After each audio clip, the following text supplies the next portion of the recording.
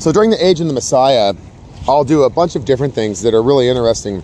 The first thing is to kind of establish God's kingdom in Israel, the kingdom of Israel. So it's structured and ordered according to God's perfect everlasting design. And then later I can start to do the really interesting things. Initially I'll have to like speak the word of God in the same way over and over again. But then later I can speak the word of God and do other things. So ideally I'll probably do it the same way forever. So I'll speak blessings of God, blessings of angels, because angels will be there and they'll hear me speak, and blessings of men and women in Israel. And then I might speak praise of the Lord and pray to God, then speak his words and speak my words. And then later, over time, I'll start to do other really interesting things that you'll know about. I'll talk to angels more, I'll talk to spirits more, and I'll talk to men and women in the earth that are called sons of man more. The angels are called sons of God. Those of us that live in the earth are called sons of man. If you're a woman, you're still called a son of man for some strange reason. God calls you that. I don't know why. But you're female. And maybe we can just remember that in the beginning, you know, God created the heaven and the earth. And then later, he made us in his image. Male and female made he them. We're made in his image, whether we're male or female. So maybe you're just a female son or something. Anyhow, it's weird, but that's how God says it. So when a man or woman dies in the earth, their spirit, they're a spirit now, and an angel can take them to heaven. And then some of them go to hell, some go to heaven. So there's the whole story. And so I'll spend a lot of my time talking to the spirits. Now, I often might do this simultaneously. So if I'm speaking like I am in this podcast, angels who can't be seen by men in the earth will hear what I say. And in time, there might be angels listening that you can see. Like that just might become normal. Even though it might be thousands of years from now, that just might become a normal thing in the future. Right now, the angels can't be seen for really obvious and important reasons that are obvious to the angels, and to men and women in the earth are kind of a mystery. But maybe you might say, well, if men and women can see angels, then they'll know God is real. And then they might not live by faith. So maybe what you can do is learn about God and have faith. And then maybe one day there'll be enough faithful men and women in Israel, faithful men and women in the earth that have faith and stuff, that God might allow angels to stand among us where you can see them. But for the meantime, I speak in such a way that the angels might benefit from my words, as well as us, that you might call sons of man. So the angels are sons of God, and us, we're sons of man. And so when I speak, I might speak to the angels, cherubim, seraphim, anyone who's near. When the temple's built and God is there, if I speak, there might be many angels when God is there. And they'll probably be holy and righteous angels, not these wicked, dumb angels that don't know how to do anything like Lucifer. So when I speak at the temple, I might speak with very high knowledge, very clearly about things regarding God and the structure and order of his kingdom, which is this entire universe. And then you might hear me speak about things that sound odd, such as angels traveling to and from different worlds and what they might do. And you might hear me speak angels' names from time to time, because I'm speaking to them, sons of God, and also us that live in the earth, sons of man. At other times, when I'm not at the temple, there might be other idiot angels there. And I might speak very low knowledge, saying things like, don't do bad, do good. And don't fuck it up next time like you did last time. And sometimes I tell them, stop arguing with me. This is my life. I might be sitting in Israel speaking to angels saying, stop arguing with me. And you think I'm talking to no one because you can't see the angels. It's so embarrassing. It's so embarrassing. It really is. It's embarrassing. Now, when I speak to spirits, they can't hear me when I speak with my mouth. So if you ever think to yourself, like, are angels nearby? Yes, there is always one angel near you, minimum. Typically, there could be more, but so it varies. So there's no typical right now, because there's a lot of angels doing a lot of different stuff, but there's always one near you. So if you speak with your mouth, you could speak to an angel, and you could say, "Hi, angel, I know you're here," and the angel probably won't answer you at all. They're not allowed to. So if an angel actually answers you, he's breaking the rules. So there's always an angel that can hear you when you speak, but spirits cannot. If you speak with your mouth open, the spirits can't hear you. And typically there ought not be a lot of spirits running around in the earth. So I should say that typically there might not be any spirits near you at all. They should either be in heaven or in hell or someplace appropriate where God puts them. But every now and then a spirit comes to the earth for different reasons, because they're brought here by a rebellious, defiant angel that's disobeying God. And so is that spirit, typically. And they can't hear you when you speak out loud like we're doing right now. But I speak to them in a way that's secret and private. So the reason this is interesting is because a time will come in the future when I'm preparing men and women for the kingdom of heaven. And they need to know how to be prepared for everlasting life. So they need to learn about things such as kindness, compassion, mercy. We can learn about mercy. They need to learn about love, how to like each other. They might need to learn how to not be cruel when they're angry, what to do when they're angry. And so men and women that live in the earth, you might think that later they just live forever exactly as they are. And that's kind of true. We don't need to change them in a lot of ways that you might think. The world says people need to change, but they often do this in the wrong way. What we can do is learn about righteousness. And so I might speak to them about those kinds of things. And also I might, this is going to sound odd, talk to them about what it's like in Israel. Because a lot of them, men and women that lived in the earth and then died, they went to heaven, and now they think about living in the earth again someday, but they don't want to come back. Because they think men and women in the earth are cruel, untrustworthy, unfaithful, liars, thieves, murderers, rapists, human traffickers. They're not interested in all of that. So I might from time to time talk to them about what it's like in the world, and how in Israel it'll be safer and better and more fun. I also do things that are interesting that might interest you. I speak to spirits in heaven about music, and I actually sing them songs. So they actually, like, this is going to sound odd, spirits in heaven have heard the Black Eyed Peas and Shakira, older songs from like Otis Redding, and there's a long list of modern music. So a lot of spirits that haven't ever heard modern music because they're in heaven and wouldn't hear it otherwise have actually heard me go to where the spirits are and perform music and sing them songs. And God gave me the ability to not only like vocally sing the song to them in a way that they can hear, but also to perform in such a way that they hear all of the music. And so a lot of them that live there thousands of years, they've never heard modern drums or modern guitars or electronic music. Many of them have never heard rap music or country songs.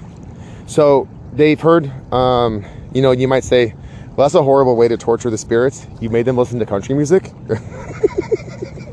Yep, they've heard country songs. I've sang them George Strait songs and Alan Jackson songs and Martina McBride songs and Toby Keith and Willie Nelson and other songs. So I've actually shared with them a lot of things from the world. So you might think like, okay, you're a man on the earth. What the fuck would you actually do if you talk to spirits in heaven?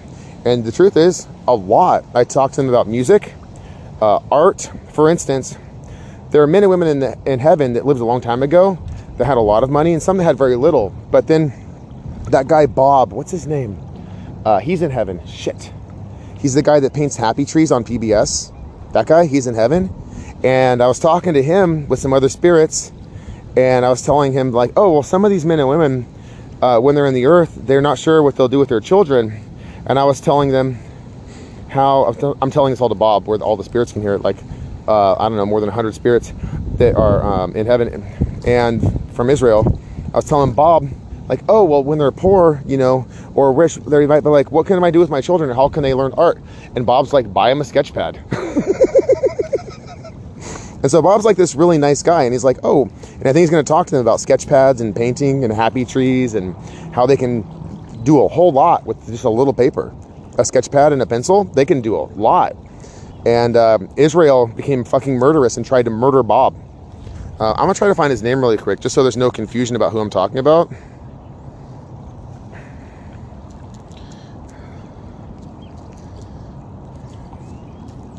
And so this guy, a lot of these, Bob Ross, he paints happy trees on PBS.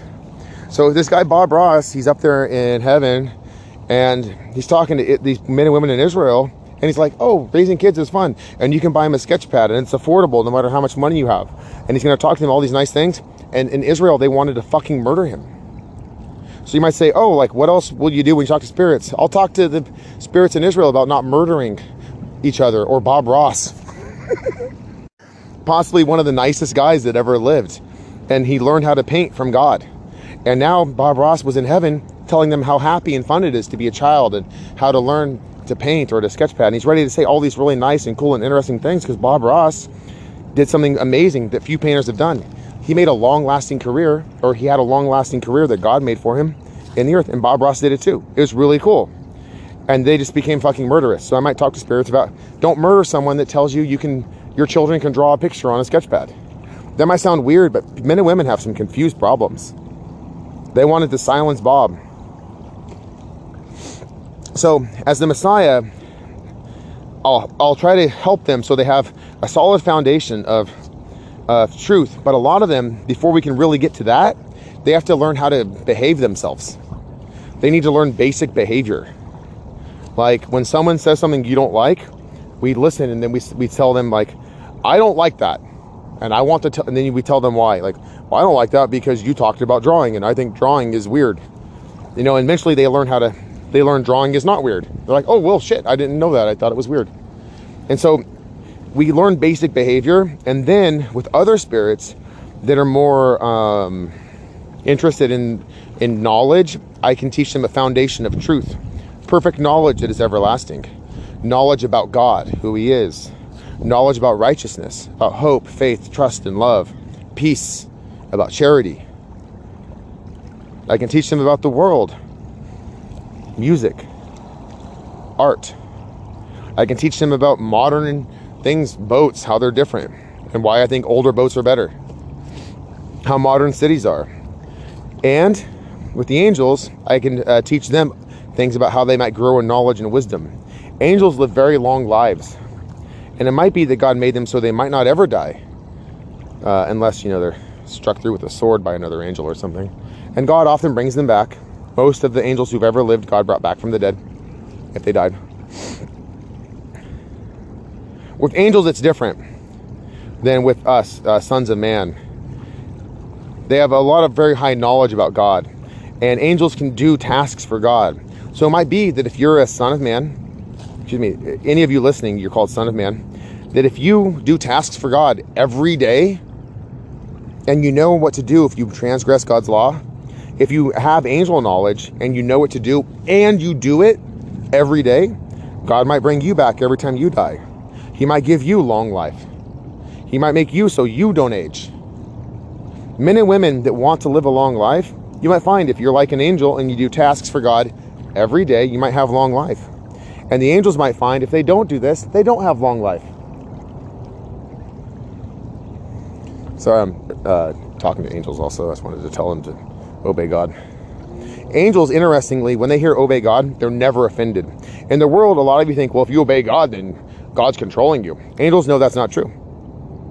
We know that serving God is something that is very good, maybe. We know that God is good, God is just, God is holy, God is perfect, God is righteous, that every word of God is a perfect word, which can be trusted by all men forever and ever. We know that we live by faith, and we know who God is. And we know that serving God is something that we often enjoy doing. Angels enjoy serving God. God never forces them to do it, as far as I know. But there are times when that might seem a little bit odd. I don't want to explain that right now, so I'll maybe explain it later. Because some angels do some weird shit, you know. So a time will come in the far distant future when, as the Messiah, well, it might seem far to us. It might be 2 years or 10 years or 1 year. When I begin in Israel begin teaching some of the most foundational things. How to be holy rather than profane. How to be clean rather than unclean. Maybe how to be more perfect, as Jesus commanded. Exactly how to do it. I'll also teach about righteousness, the gospel of salvation. I might reveal secrets and mysteries of God. God gave me the ability to do miracles. I don't want to do any of those for a lot of reasons. But men and women in the earth have so little faith that I don't want to do any of them. But maybe one day. Anyways, God does the miracles, and that's the best way. God will do many miracles, and I'll talk about those. I'll speak a lot of praise of God. But a time will also come when I will begin assessing men and women according to their spirit. So right now, if I assess a son of man according to his spirit, it can be any man on the earth. I might say, you're not very kind. You're not very happy. You're not very gentle. And you're overly cruel sometimes when you're not even angry.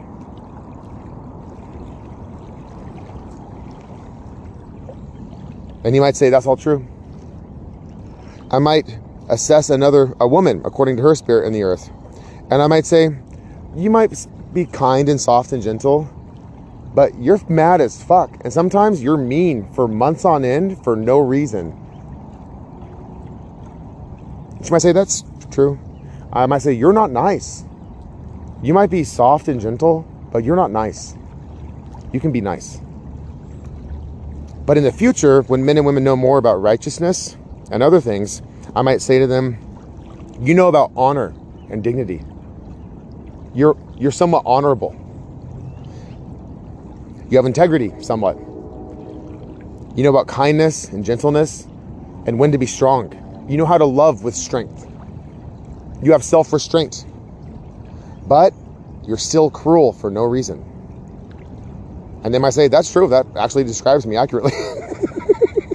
So then they might have something that they can do so they can improve and become more interesting as a person.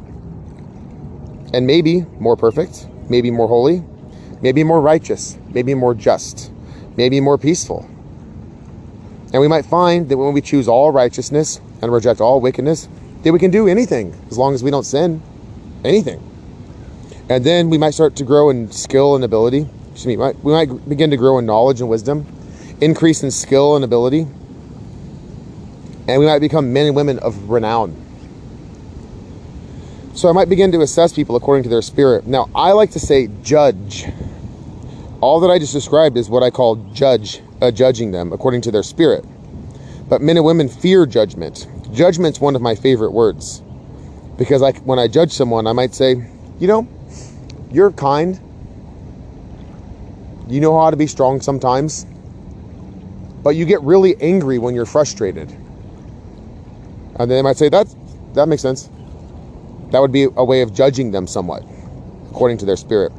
Additionally, in the future, I might talk about their whole life, how it will go before it happens. I might talk about different difficulties they might face. I might talk to them about there are times when they might have challenges in their life, chastisement from God, and reward from God.